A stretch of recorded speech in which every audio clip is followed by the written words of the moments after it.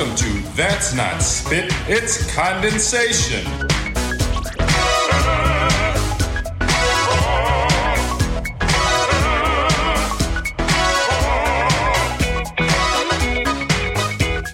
Hello, everybody, and welcome to That's Not Spit, It's Condensation.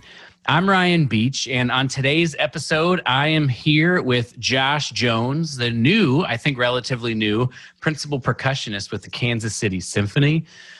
He is got a lot of cool stuff. I think that he's going to be able to, I was sort of researching him on Facebook just beforehand, and it sounded like I think there's going to be a lot of really awesome stuff we're going to learn about him today.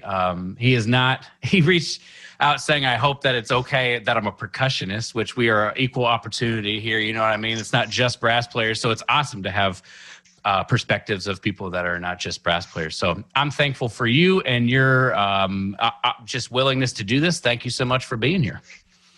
Thanks for having me. So let's just get started with sort of your journey into, I mean, it could be lengthy, but let's just kind of your journey into where you started to where you are now, and we'll see where it goes.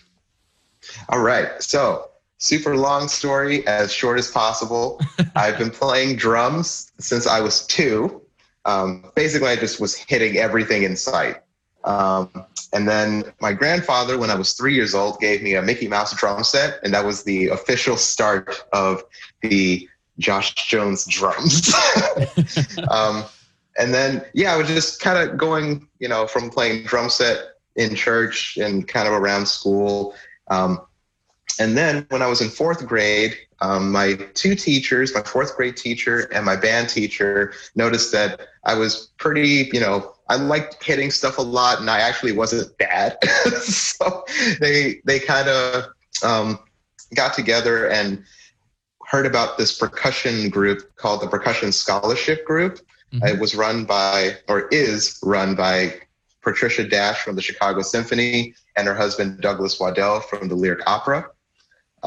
So they gave me the application to sign up for that group, and I got in.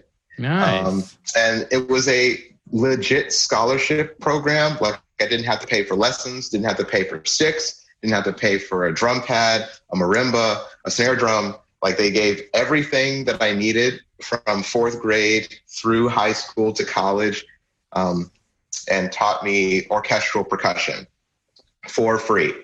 Wow. Had I not had that, I don't know where I'd be right now.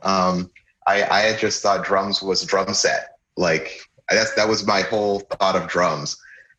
It was so funny too, when I auditioned or interviewed for the group, I thought they were going to have a drum set. And I walked in the room and it was a small drum pad. And I was like, are we really doing this right?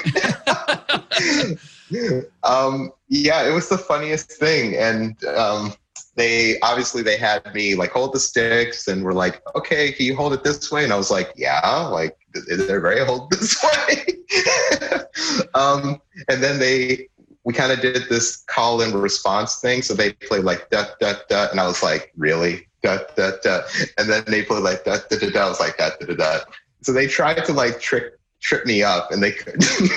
I think they still might have that VHS, or could they record just to make sure. But it was a fun group. I really owe that group like my entire life. I think that it was an amazing experience, and I love those teachers so much. So I did that group from 4th grade through high school. Then when I graduated high school, I went to DePaul School of Music, studied with Eric Milstein, Michael Kazakis, Michael Green, Al Payson, and Mark Demolakis. All really, really great people from all over the place. And at the same time, I became the assistant director of the Percussion Scholarship Program. So I went from student to kind of teaching the students as I was growing up to being assistant director, which was also awesome because I was already kind of like the big brother of the group. So it was nice being like the official big brother of the group through college. That was great. Yeah, that's cool to me too, just because I mean, anybody would hopefully do a good job in that, but I imagine the group meaning so much to you gave you like a real sense of purpose to be able to provide kind of what you felt like you got from it. Yeah, luckily the group is such that we're all a big family anyway. Like we grow up together essentially. So it's nice being able to, if I see a student having problems, I'm like, oh, I know how I fixed that when I was your age. Oh, I know what Doug's gonna want you to do in like 2 weeks from now with that piece. So I'll try this, or it's just like I have an inside look at these kinds of things. Yeah. So I try to share as much as I can with everybody for the most part, but especially those kids. That's so cool. You have that opportunity to give back in that way. Yeah. Yeah, I love doing that. It's like something I'm really passionate about. Sorry, I didn't mean to get you off track of the I just Oh, no. Like, yeah. I would just start ranting. No, it's all good. And then let's see, college. Oh, then I out of college when I graduated, I won the Detroit Symphony Fellowship. So I did that for 2 years. Awesome program. At the end of that program, I was able to do a couple auditions and actually made my first finals out of that program. Then moved back home, then won the last year. So it was 2017. Oh, Lord, it was 2017. I won the Pittsburgh Fellowship audition, also got into Carnegie Mellon, and then also won the Calgary Philharmonic audition. All basically in like 3 months of each other-ish. So that was a crazy year. So I was principal percussionist of the Calgary Philharmonic from 2018 basically to 2020. And now I'm in the Kansas City Symphony, also as principal percussionist. What are you guys doing right now for the orchestra? What does your life look like in this time? So right now we're doing a lot of chamber group concerts around town. Basically it's designated by zip code. So wherever people are closest to, that's their designation for the group. I'm doing mostly social media things and social media outreach. So that's what I'm doing. And yeah, we're trying to stay not only relevant, but stay active and innovative with social media specifically. Actually, this orchestra is really pretty good at that. It's also very accessible and competent with social media. I see some places are just like, let's repost an old video of this. Like, right, okay. Right. But there's no like interaction from the musicians to the audience. So something I'm doing is, because I'm new in town, I'm actually going to go to different spots that are pretty recognizable and play a little game with the audience called either Where's Josh or Where's Waldo. So they have to guess where I am based on the video and the scenery. Nice. So yeah, that's what I'm doing right now. I thought it was a cool idea. So yeah, I mean, it's so interesting to think, because I think as orchestra musicians, it becomes so easy to think of ourselves one-dimensionally, right? We just perform music. That's what we do.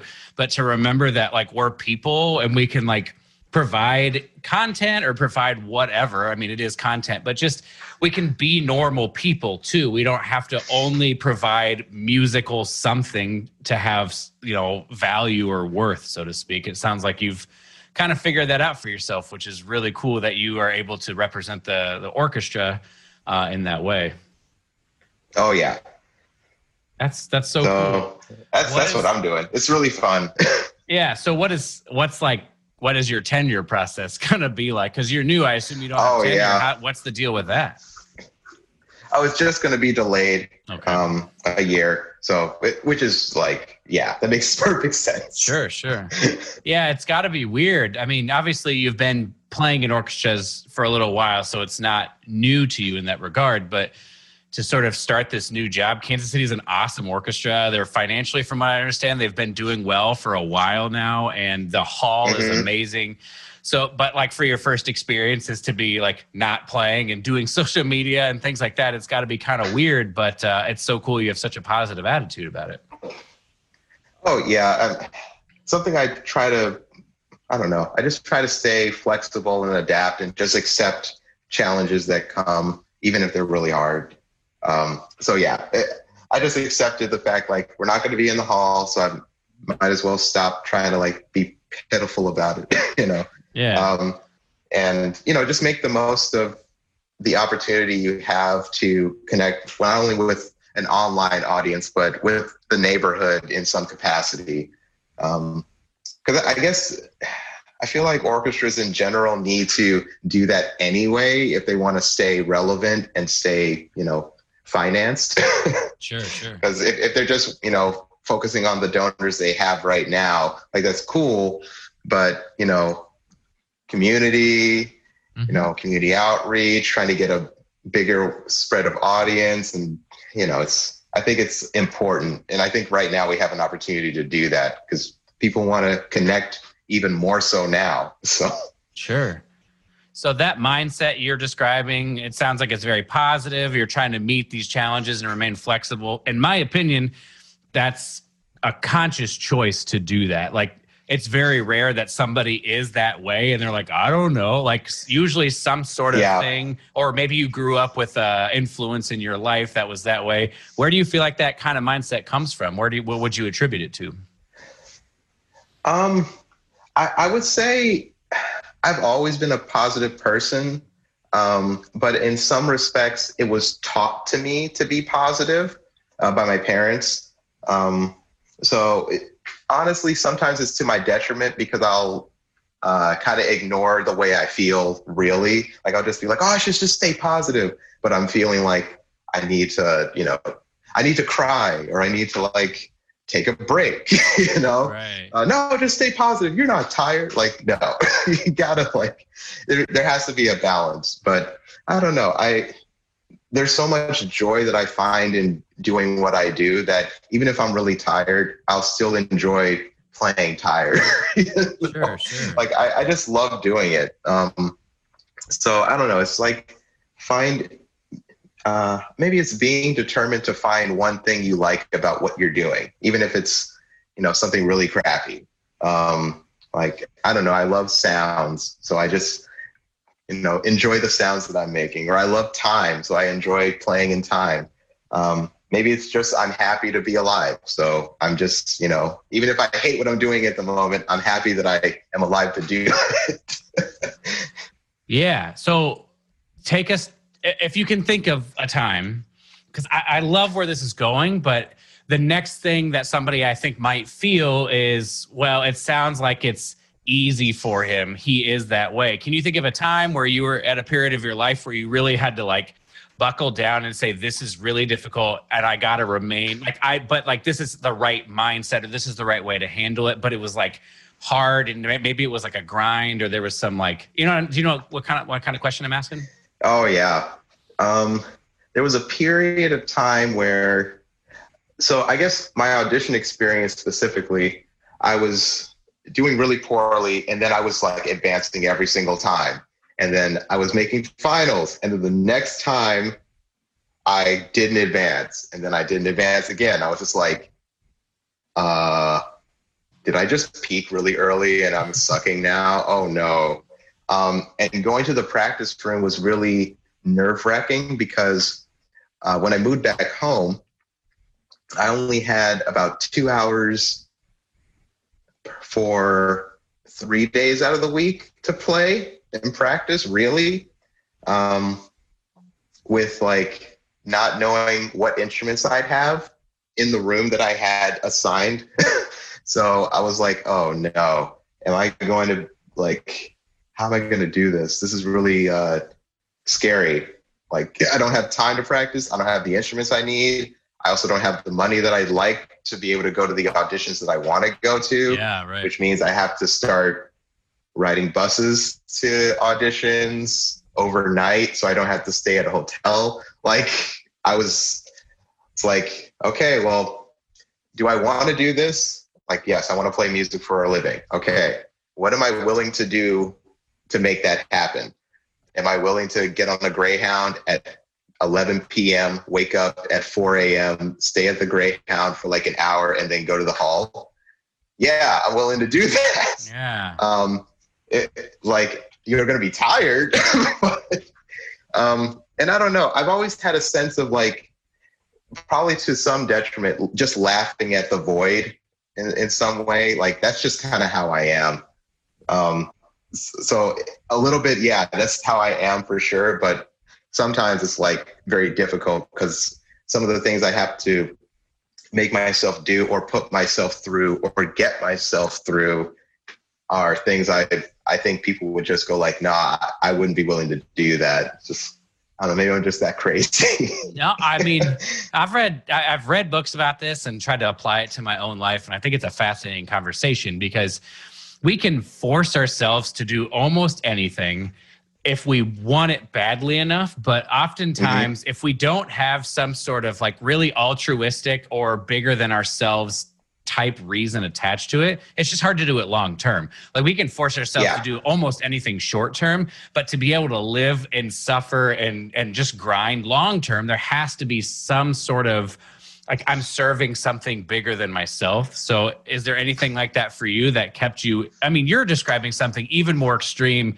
than the average. I just like didn't win auditions, but I kept showing up and kept trying. You're saying like you even had disadvantages in the process, but you were like, it's still worth it. So what do you feel like kept moving you forward beyond, you said you like sound, you like time, right? So maybe there's just some like inherent, it fills you with joy, but is there anything else that really drives that sort of continuing on? I don't know. I just felt like, on one hand, my love of teaching, like I always wanted to have something to give back to the students.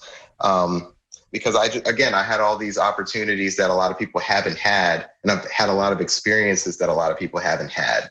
And so if I'm able to share those experiences with others, then they don't have to go through what I went through. And specifically with like, obviously the musical aspect on how to play, but also like the life aspect of what happens if you go to an orchestra and people aren't nice, or what happens if you go to an orchestra and someone makes a racist comment. I have those experiences, or people have told me their experiences that I can also pass down to other people. So that was one reason, is just making sure that I was like the middleman. Like I was kind of like the everyday guy who didn't really care about keeping secrets in the musical world. Sure. So like, I always hated that whole gatekeeper mindset. So I was just like, oh, it's not that hard. You just do these things and then you'll win a job. Totally. Like, oh no, you gotta like hide the.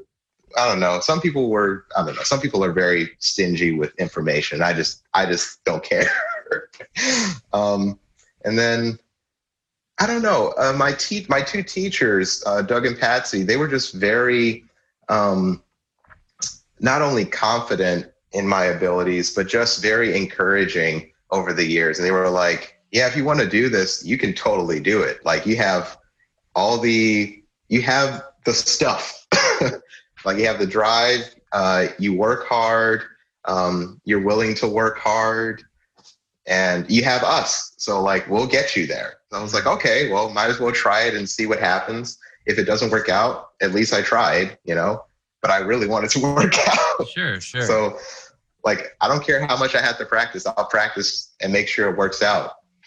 And I guess, I don't know, it's just something I've always loved to do. And so every chance I get, I want to have sticks in my hand, even if I'm not playing. Like, I don't know. It's like a kid. Like my nephew right now, I gave him a pair of like little kid sticks, and he runs around with them to the point where he sleeps with his drumstick in his hand. That's like so cute. I'm like that. Yeah. So you've had experiences and opportunities that were very formative for you and who you are and the career that you have now. You want to be able to, do you feel like like those experiences that they weren't given to you, right? Like you earned them, but at the same time, do you feel an obligation to sort of like then pay? It sounds like you do. I just kind of want to go down to pay it forward in that way. And like, what if you didn't have the opportunity to pay it forward? Do you feel like you'd be okay? Or is that like sort of a need of yours to be able to provide? It's definitely an itch to scratch.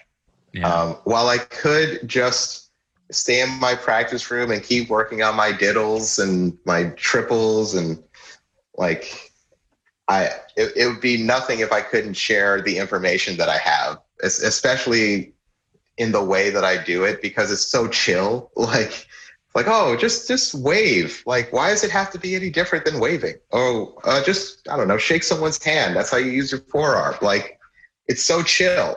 And I feel like a lot of people either don't have access to this type of detailed work that I do, or the information that they have is very limited in some way or some form. And so I don't know, I'm like the only person really teaching what I teach right now in this form, and also this detailed. So if it's not me, it's not going to be anybody. Sure. So that's kind of how I feel. So I hope this question doesn't come across bad, right? But if teaching is such a passion and giving back is such a passion, why have you pursued a life of performance?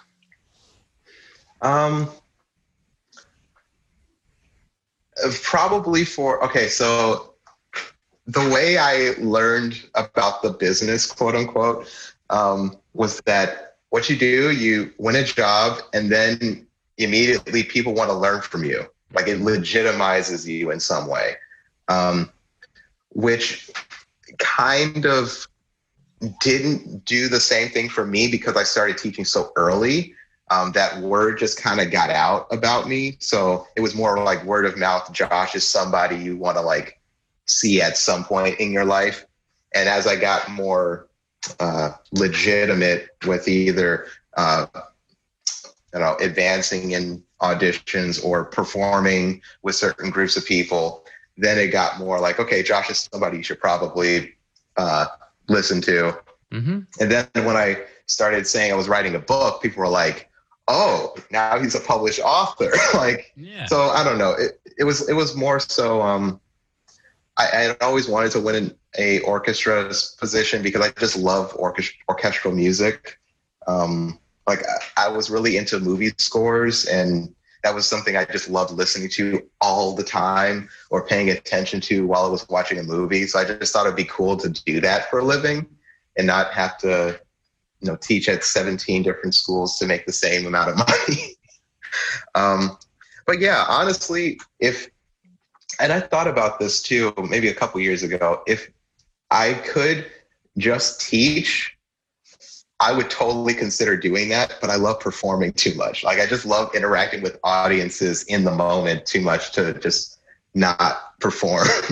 Yeah. Or have some amount of performing in there. It's just too much fun. So there's teaching, there's performing. I did not know you wrote a book. So there's being an author. Or is the book finished, or are you writing the book? I don't know. That's why I'm asking. Yeah. So the first book, it's called Spatial Studies for Hitting Things. I finished that in 2018. Yeah. I love the title, right? Yeah. That's a good title. Again, it's so chill. Like, what do?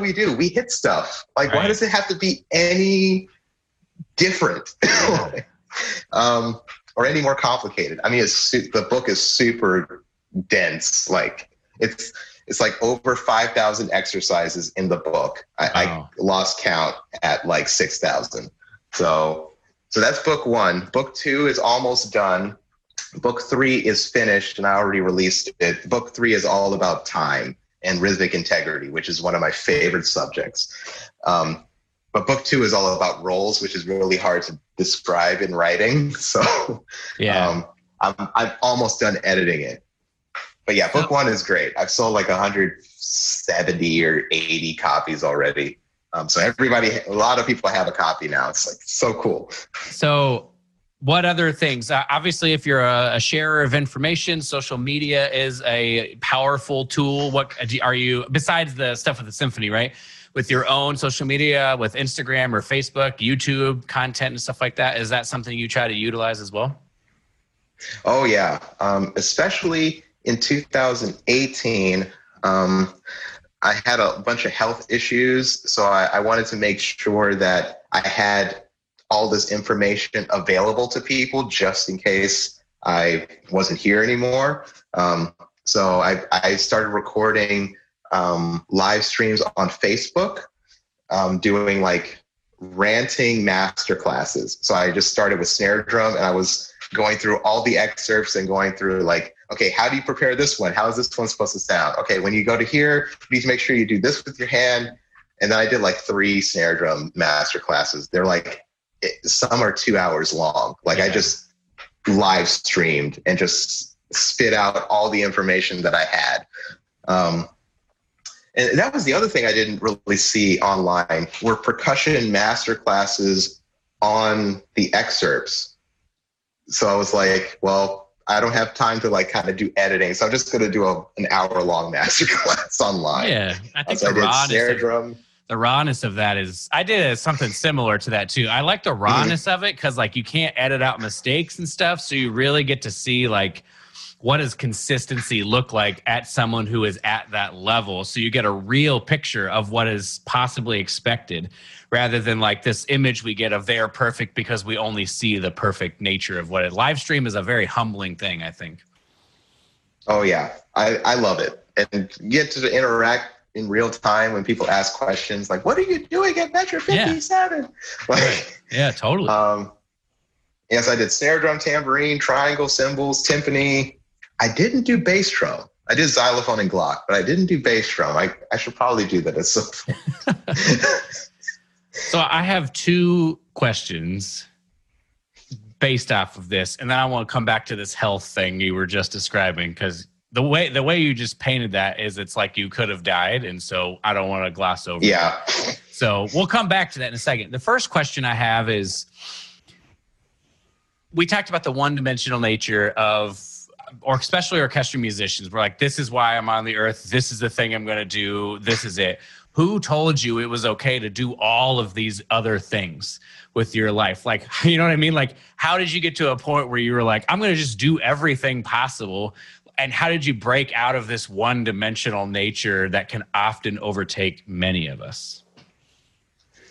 I don't know. I think I didn't know I was breaking out of it because I didn't consider what I was doing a thing.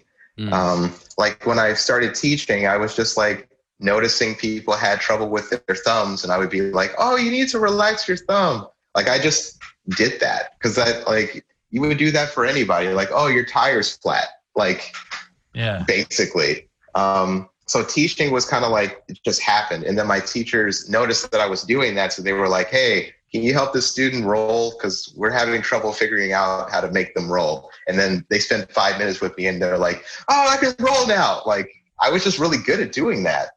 That was something I stumbled upon.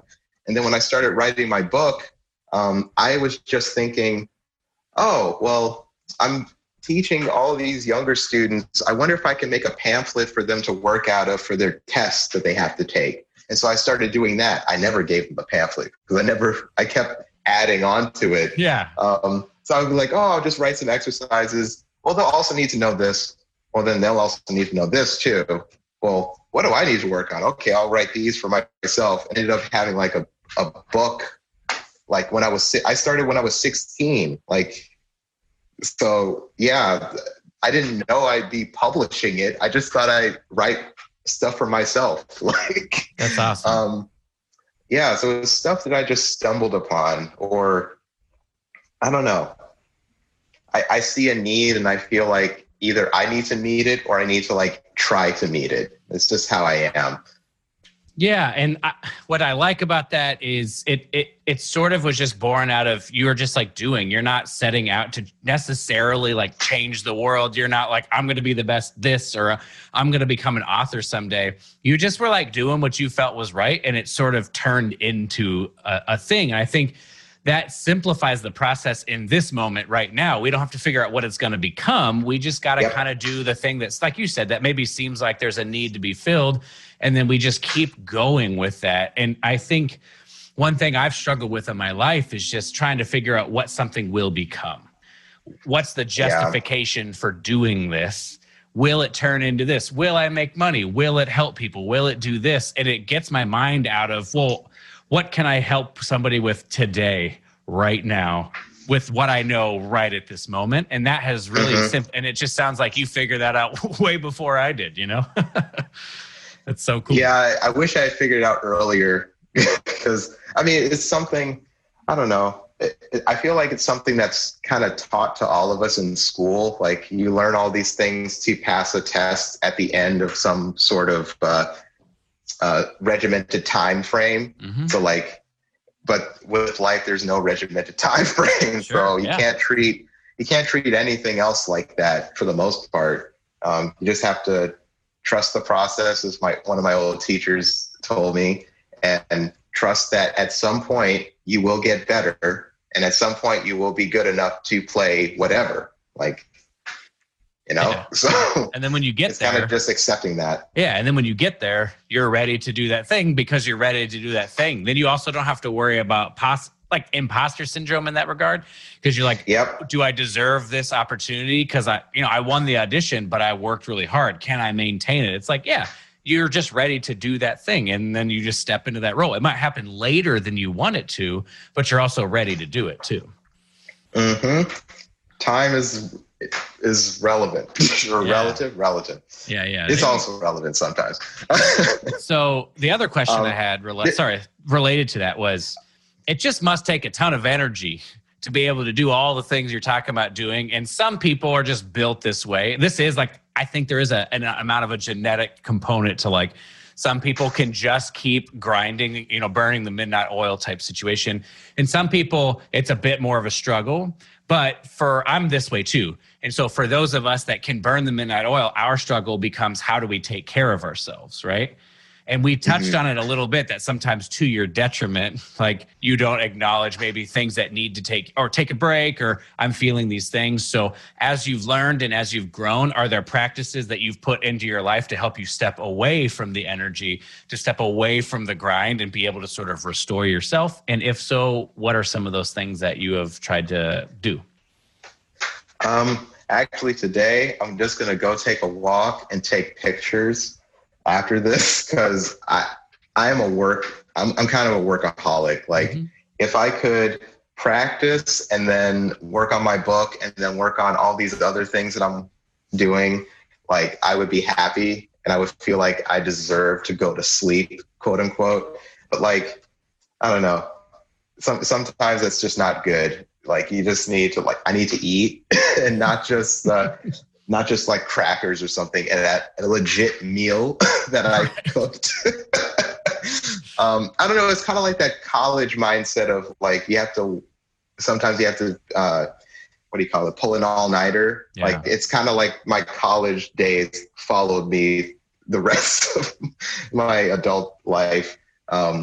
So yeah, it's definitely a habit that I have to get out of and I have to consciously think about. So yeah, I know I love taking walks and I love taking pictures. So I need to, take my camera and leave my drumsticks at home, or else I'll just go to the park and play drums for the afternoon. Which, on some level, that's super relaxing for me. Like if I just listen to music and just play along to music, that's super soothing, but it's also still technically work. Sure. So I know for sure walking, getting out into nature, and then finding a hobby that you won't feel like you have to think about. Like I don't have to think about taking pictures. Yeah. I think it's so important. And for me, it's been a big struggle to figure out what is actually relaxing versus what things sound like they should be relaxing. But actually, one of the things, any parent will completely understand this. But when I first started doing this, I thought to myself, you know what? On my off day, first of all, I schedule an off day. And then on my off day, what I should just do is hang out with my kids all morning. Well, that's one of the least relaxing things I've ever done in my life. Like, it just becomes stressful if they start arguing, or if it's like, well, we have to do this thing, or there's so much expectation loaded in that I was like, wow, this sounds like it should be relaxing, but it's not actually. That's not a failure because I learned that, but there's a lot of us who do things that we think should be relaxing, but are not actually relaxing. So it's encouraging to hear that you've sort of, at least in some sense, developed, like, I know this for myself, that I can actually do a walk, take some pictures, and that actually allows me to walk away from what just the grind of it. And I think that's super important. So I'm glad to hear that you have found at least one thing like that. Yeah, I need to think of more. I don't think it has to be. I just mean that as an encouragement, I guess. I think that's so cool. I'm happy for you. Let's talk about this accident, these health issues, because that has got to have provided you with a perspective, if it's as serious as it sounds, just a new, different type of maybe it doesn't have to, but I'm just curious kind of if there is like an interesting story or whatever, and then kind of we'll just dig into it if you don't mind sharing. Yeah, I feel like what I went through kind of proves how stubborn I am with a lot of things. Like I said, I will just work. For some reason, working makes me feel like I'm doing something, or if I'm not doing anything, then I feel like I'm wasting time of some sort. But yeah, so when I won Calgary, I moved in basically January. In February, I started having like stomach pains, like really, really intense, horrible stomach pains that wasn't a stomach ache. It felt like something was like, I don't know, you put like someone's, what do you call that? A kidney punch? And someone's just like grinding their fist in your kidney. Like it was that bad. Luckily, Canada has free healthcare. So I was just like, oh, I'll just go to the doctor. Yeah. I haven't been to the doctor in like who knows how long. And so the doctor, I told them what was going on. So they were like feeling around. They were like, whatever's right here is not supposed to be here. So I'm going to send you over to get a CAT scan or whatever, ultrasound. I'm like, okay, how much is that going to cost? No, go get an ultrasound. Because it's free, obviously. Yeah. I just didn't know. Right. So then the ultrasound person is like, yeah, whatever's there is not supposed to be there. I'm going to have you go get a CAT scan. Here. I'm like, okay, how much is that going to cost? Like, no, go get a CAT scan. Wow. And so then the next day I got a CAT scan. They're like, yeah, you have an extra something there that's not supposed to be there. It's like, okay. So we had to get a biopsy. It's like, okay, wait, okay, I get it. I'm just going to go get the biopsy. Yeah, I got it now. Yeah. Okay, I don't have to worry about payment or anything. Okay, great. Got the biopsy. It was a 7-inch, 7 by 3.5 tumor that was just lodged in what do you call it? A cavity in my core. It was basically crushing a couple of organs, like just pushing everything to the side. So they were like, yeah, we got to get this biopsy and see if it's like cancerous or if it's just benign. So it was cancerous. Luckily, it wasn't spreading and it hadn't like infected any of the other organs, which was great. But they did I guess they could test how fast it grows over time. And apparently it would have had to grow for 7 years to get that big. So I had cancer for 7 years and didn't know it. Oh my gosh. Right? See, like just kind of laugh and be like, what? That's so it's crazy. Like, yeah, it's crazy. Oh my gosh. So we did chemotherapy, we did radiation, and we did a surgery all in a year. Like basically all of that happened in a year's time.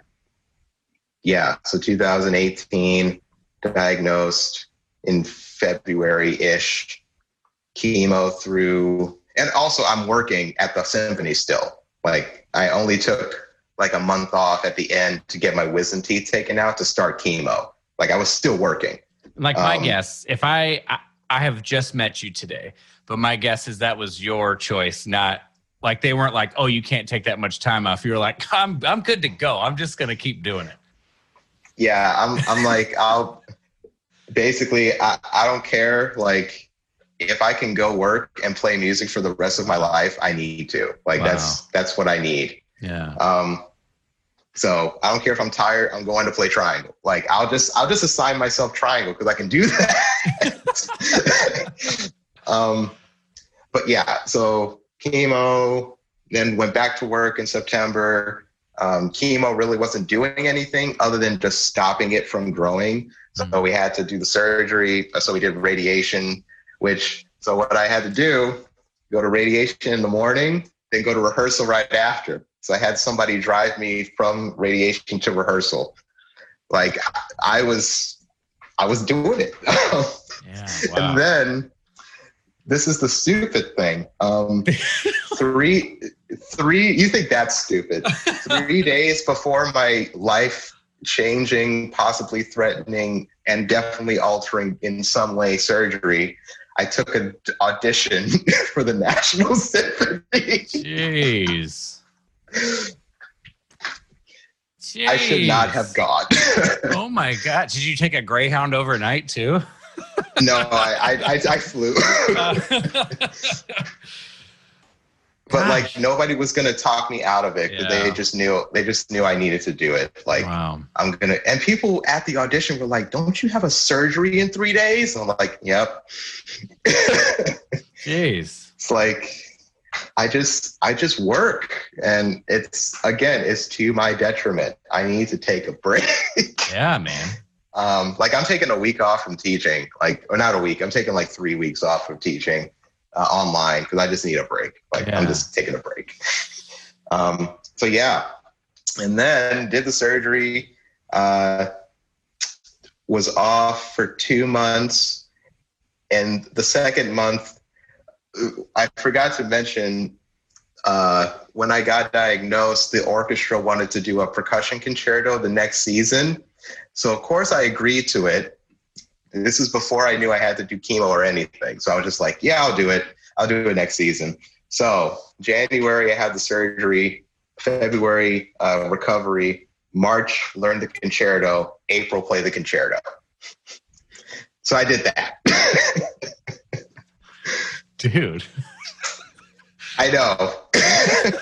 Oh my gosh. I don't even know what to say.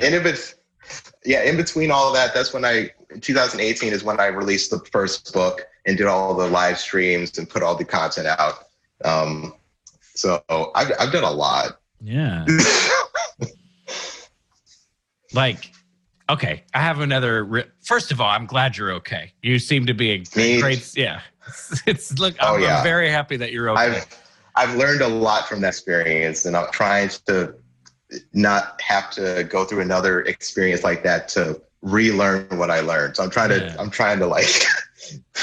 Well, let's sit here for a sec. I had a different thing to say, but let's just go with what you said. So what do you feel like, how did your perspective change? And in what ways did they change? I know for a fact that number one, I feel like and I think this is mainly a racial thing. When I was growing up, I'd always hear that, people think black people don't work, or black people are lazy. And I was like, well, I never want to be seen as lazy, so I will work harder than everybody else. So that kind of followed me throughout my life.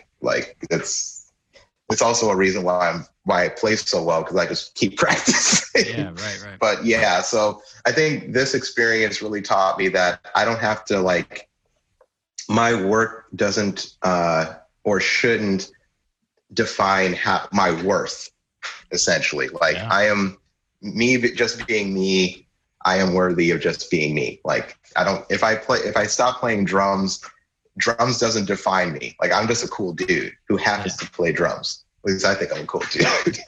And then 2 is, I think it also taught me to really cherish the relationships that I have, and also that the relationships that I have, I don't have to do anything. Like, people just want to be around me for me. Like, I don't have to like maintain a certain thing. Because I felt like when I was sick, I didn't want anyone to see me as being sick. I just wanted them to see me as just being me in the kind of like deer in the headlights with everything going on. But by doing that, I also deny another chance to get closer to anybody in that way. So I learned to not do that and let people get close. And also to be wary of people, of who you get close to. Sure, because some people take advantage, which I also learned the hard way. So yeah, be careful who I call my friends and who I give my friendship to. And yeah, those are I think those are the three things I've learned the most from that experience. And also just how strong I am. Like, I don't give myself enough credit about how, like, I don't know, I can't think of the word, resilient I am. There you go. English. Yeah, there's a lot of thoughts. The one we'll go with is, oh my gosh, I lost it. It was there. It was, oh, I'm so sorry. It was going to be like the most beautiful thing. Oh, so do you feel like before this experience, like if you could travel back in time, you now, and could talk to yourself before any of this happened, do you think that you would have been able to relay this information to yourself in a way that would have changed the way you saw things, and to give yourself that perspective before you had to like have cancer and surgery to teach yourself or to learn that? Oh yeah. I would have said, be okay being you. Like, just be you. Don't try to like, because I feel like, again, both in a racial sense and in a religious sense, based on how I grew up, a lot of people saying you're lazy, you'll never win a job because you're black or whatever things. So I'm trying to like prove them wrong in a sense. So proving them wrong is defining all of my actions. And then I have like a religious thing going on, you know, how religions kind of tell you how to be as a person to earn the right to a reward. Like, so you have like, and then you have society. You have all these things telling you how to be in order to get where you supposedly want to go. And if I had known that it really doesn't matter, like, just be you. Especially with auditions. Like, I feel like I learned it in auditions first before I learned it how to be in my own life. Like, I was just playing music the way I thought, I think this will be cool. Oh man, I think if I play it this way, they'll like, well, not even that they'll like that. I like this. Like, I like it when it does this. I like doing this because this is fun. And people hear that in the audition. They're like, yeah, he's clearly the person we want. And it happens every time when I do that. I'm just kind of like, I don't know. So I wish I had learned that in life first before I learned it in auditions, because, you know, then I probably would be better with, I don't know, just living life. Yeah. Well, and it also sounds... had I known that earlier, it would have been a lot easier to handle just the intense emotions that I went through, and been able to like express myself better instead of just shutting off. Yeah. And it sounds like, to an extent, what you described earlier, that it infiltrates your teaching, where you recognize that maybe one of my wishes is that, you know, I excelled as a trumpet player. And so I think that got put at the forefront of what people saw me as, and they were encouraging of me, and they were like, you can do this. But in many ways, I was the same way. My worth was in myself as a trumpet player. I felt that people liked me, and I was hanging out with the cool crowd because I could play my trumpet really well. And not necessarily because I was just a person. And it sounds stupid, but it also is like it's just like, that's the state I was in, right? So it's nobody's fault.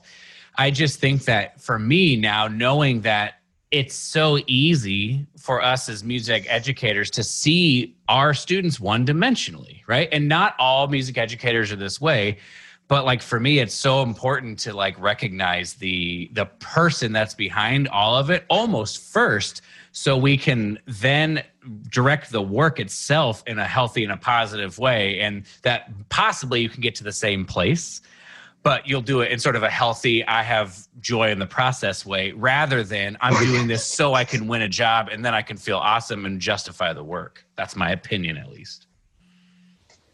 Yeah. And especially, it's the way I teach now. It's so like, I like that I have some sort of status now, because I love just completely butchering it with the students. Like they come in, they're just like, oh, I'm studying with Josh Jones of the Kansas City Symphony. And I'm over here just like laughing and like making jokes and making like, just doing a bunch of crazy stuff with them and being like, no, I mean, I want your arms to feel like spaghetti monsters, and you need to feel really fat, and I need you to feel like you're farting in the chair as you play drum set or play timpani. Like they're just like, how does he have a job with this way? Like I've never seen somebody, I don't know. It just humanizes the work, because that's all it is. There's actually a really great book called Book the Effing Job by Anthony Mindell. And that's, it's an acting book. And he basically says, how do you win a job? Be yourself. Those are the first two lines. Like it's a great book. It's cheap. If there are any teenagers on the stream, Book the Job, Anthony Mindell. That's the teenage version. It has a lot of, profanity. I gotcha. Yeah. Yeah, I think it's one thing I've struggled with, and I would love your opinion on this, is I've just struggled with the confidence that like I have done the work, I can trust in being myself, as opposed to I have teachers that have had success. They say, do it this way. This is how I think it should be done. And that's great. That's like a good starting point. But it took me a long time to realize that I have to eventually take ownership over the process so I can develop what even myself is. Do you have any thoughts on either how you talk about that in your teaching, or what your experience in your own career has been in that way? I try to do this really early on.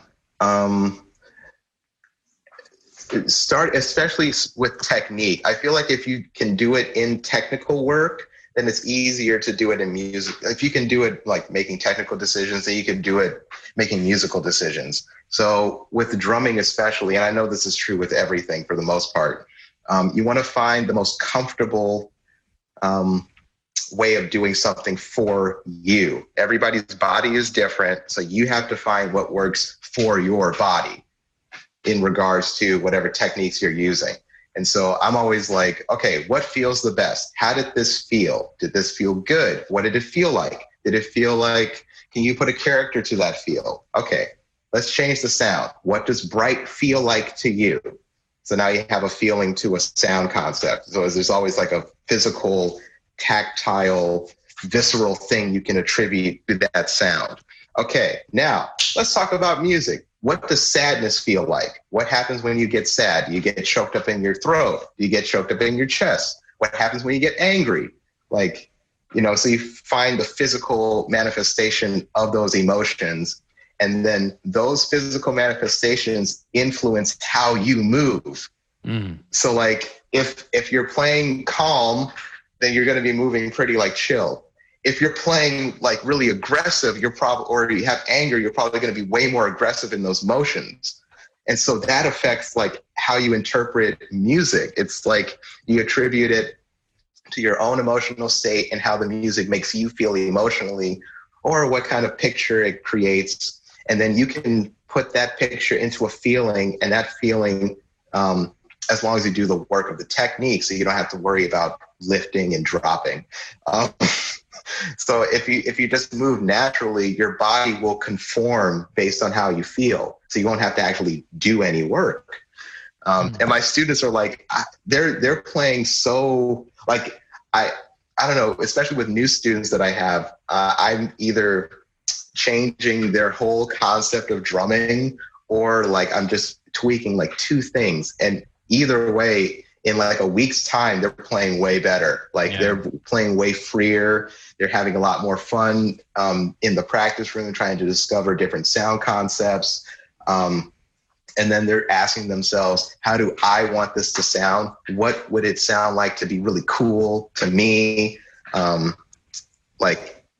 it's not even trying to take ownership. It's just, I don't know. It's like I like cookies with chocolate chips, walnuts, and I don't know, raisins or something like that. Like I want them to have that kind of thought. Like I like drumsticks that do this. Okay, so use that. And I guess it is taking more ownership, but I don't know. Just experimenting, enjoying experimenting and finding what works for them and not trying to find what is correct. Okay, so then that's awesome. And I totally agree. I think being able to find a level of joy in the practice room is so helpful to being able, because then you just feel like it's a part of expressing yourself. It's something that enriches your life. It's not as much of a struggle to sit in spaces where maybe it's not going the way you want it to go, right? And you're like, cool, I'll just like experiment tomorrow and the next day, and maybe I'll figure something out. So then the two problems that arise with that kind is you have to accept that you cannot put a time frame on that process, right? You can't say, well, I only have a month, but I'm going to allow myself to experiment. By putting a month on your long-term growth, you're saying, I have to figure this out as soon as possible, you know? So I would love your thoughts on that. And then the other part is to win an orchestral audition, there are ways that these excerpts go, right? At least the way I was taught, that there are styles. There is not necessarily a quote correct way, but there's definitely like a mainstream, this is what this composer is. So how do we reconcile individuality with trying to make sure we are going to be able to fit into an ensemble?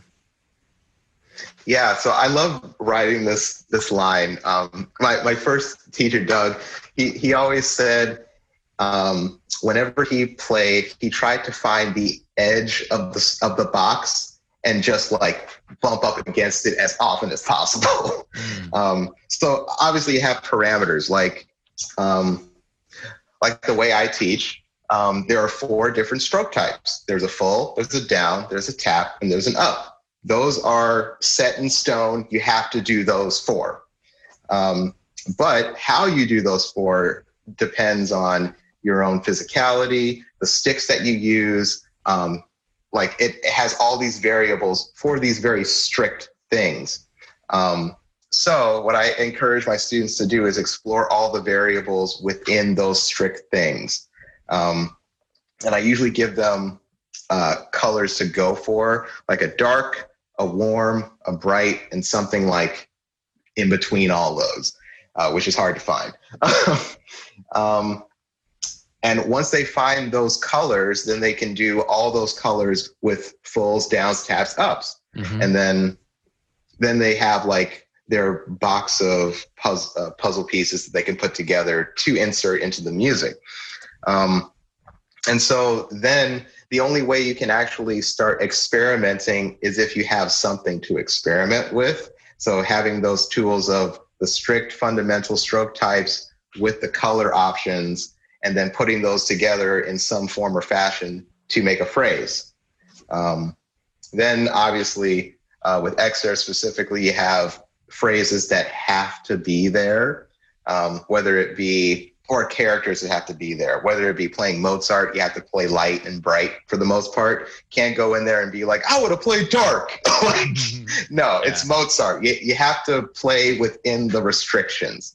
That being said, sometimes on certain instruments or in a certain hall, you can't play that bright because either there won't be enough fullness to the sound, that it will be too thin, or have all these different variables. So how much do you have to finagle it to make it sound correct in the environment or in the situation? And that's a choice that people have to make in the moment for the most part, which hopefully by the time my students work with me, they'll know how to make those decisions because they already have all the tools to like, it's too wet in this hall. I need to play more articulate, which means I need more upstroke. I need to play with less weight. Okay, boom. Like, Yeah. But yeah, but also within, obviously within the excerpts, what I tried to do was, okay, here's the traditional way of playing the excerpt. This is what people expect to hear. This is the characters expected. Are there any things that I think are getting missed, or anything interesting that I don't think people would hear? Take shots. I don't know. Let's see. Yeah, Shostakovich 10. Or actually, no, let's do something everybody knows. William Tell. So do people want to hear or like which one's the coolest with me that's still within right. what people are expecting? Like I try to find what's the coolest thing. Like some people go for bolero, people go like da da da da da da da da da, but I go da da da da da da da da. I try to like emphasize the 5 1s with my hands. So and yeah, it's so cool because when I do it, people are like, "Whoa, I didn't know you could do that on a snare drum." So yeah, it's just trying to find the interesting parts of the piece that aren't always noticed. And I feel like a lot of people will have different ideas. Even if we come to the same conclusions, we'll still play it different because our bodies are different, our experiences are different. But yeah, I don't know. No, and like what I like about that too is you basically, in some ways, only have to figure it out once, right? You just have to go through that really big experimentation process until you find, yeah, this really resonates with me. And then you can always go back through the process and do it again. But even if you never do it ever again, you know for yourself that I've gone through this process. I've gone with a fine-tooth comb and I've really figured out I like this. I feel I could sell this. And like, you've done it. You know what I mean? So it's not an incredibly complicated process. It just takes time to do it. And I think and a lot of us, myself included for a long time, we're in such a hurry to just check the box off to say we can do it, that we would say that's going to take longer. I'll just like get through it, if that makes sense. And I think it's faster in the long term to do what you're describing because we develop our personality faster. Oh, yeah.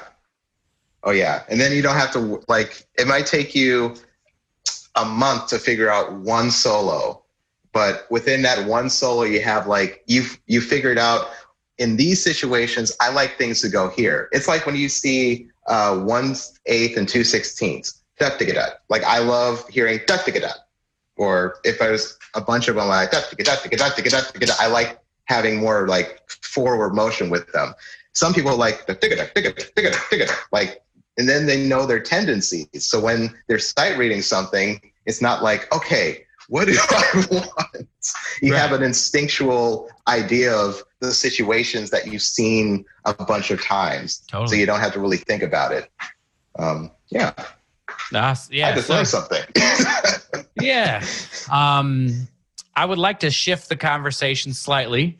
You've mentioned, you were talking about earlier about when you're joining a group, are there going to be people that are just not nice people, or, you specifically, are you going to deal with race related issues? And then you have mentioned just race things, like experiences you've had that have sort of framed the way you see things, or at least you feel like you have been acting through those experiences sometimes. I would just love for myself and possibly my audience to learn and to listen, if there's just like what your experiences has been, like if you want to share specific examples, or if you just want to talk generally and broad. I just want to be able to provide a space for us to learn. Because for me, what I have learned through all of this insane stuff that has been happening a lot for a long time, right? Where it keeps coming to, like me, I'm white. It keeps coming to my mind every time I see it in the news. But for people who are people of color, specifically Black people, it seems like it's an ongoing thing, right? And so I want to make sure that, at least to the best of my ability, that I'm providing the opportunity for myself to continually ask the questions and learn, because this is my opinion in terms of reconciliation is just listening.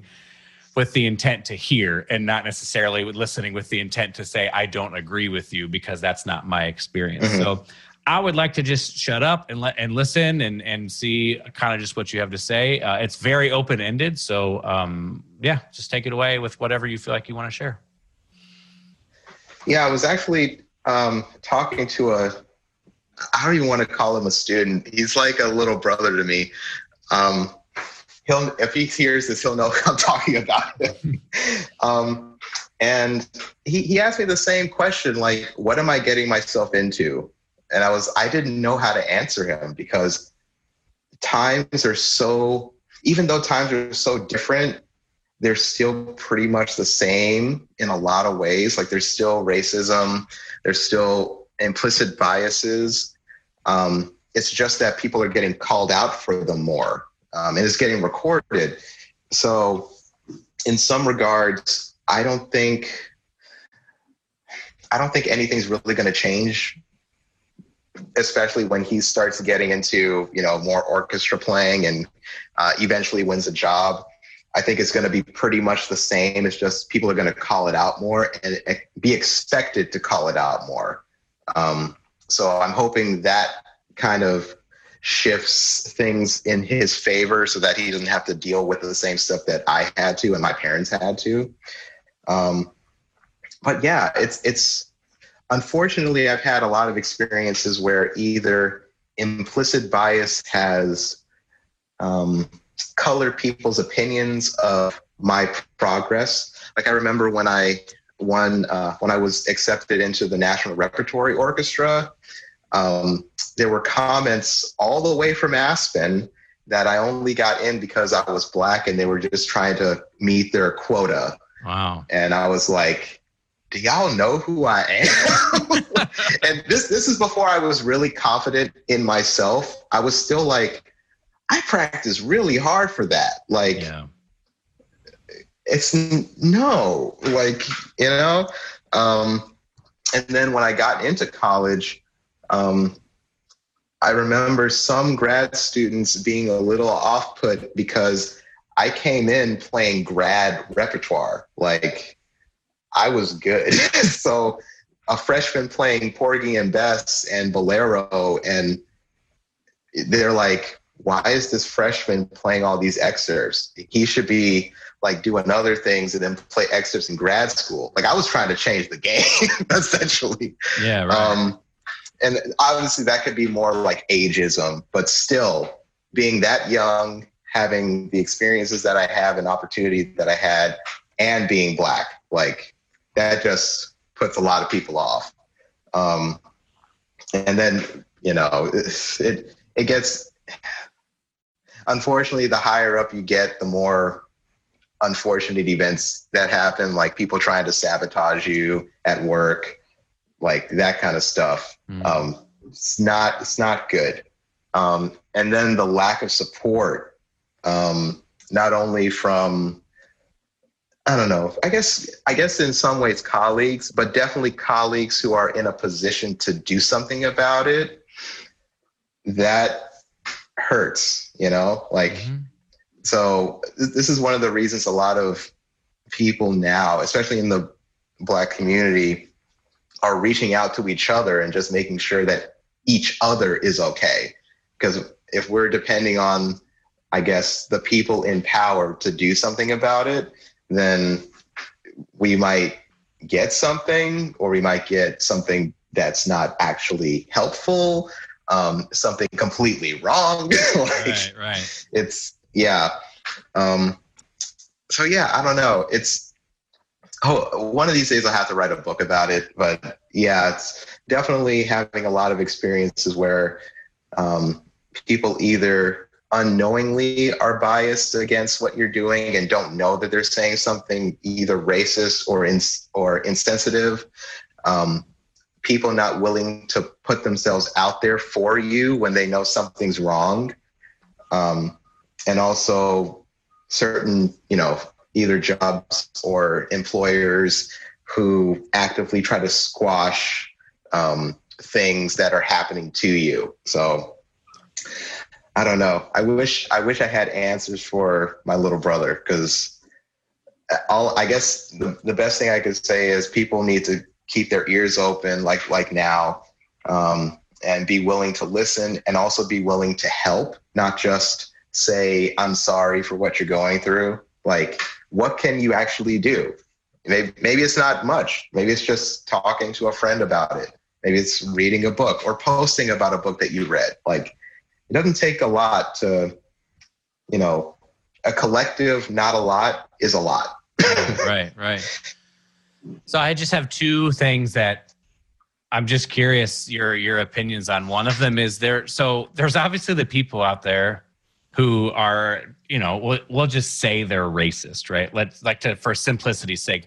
And then there's people who might do something like you said, but it's like sort of unknowing. We're not aware, or maybe we just don't know. So oftentimes making that mistake in the way that it's handled is how people like learn and how we grow and stuff like that. So do you have encouragement for people who want to do better, right? And they just maybe don't know, or is there just any encouragement you have for people that are sensitive to it, but they just might not know what they don't know? Don't be afraid to be honest with yourself. I think that's the thing that everybody needs to be.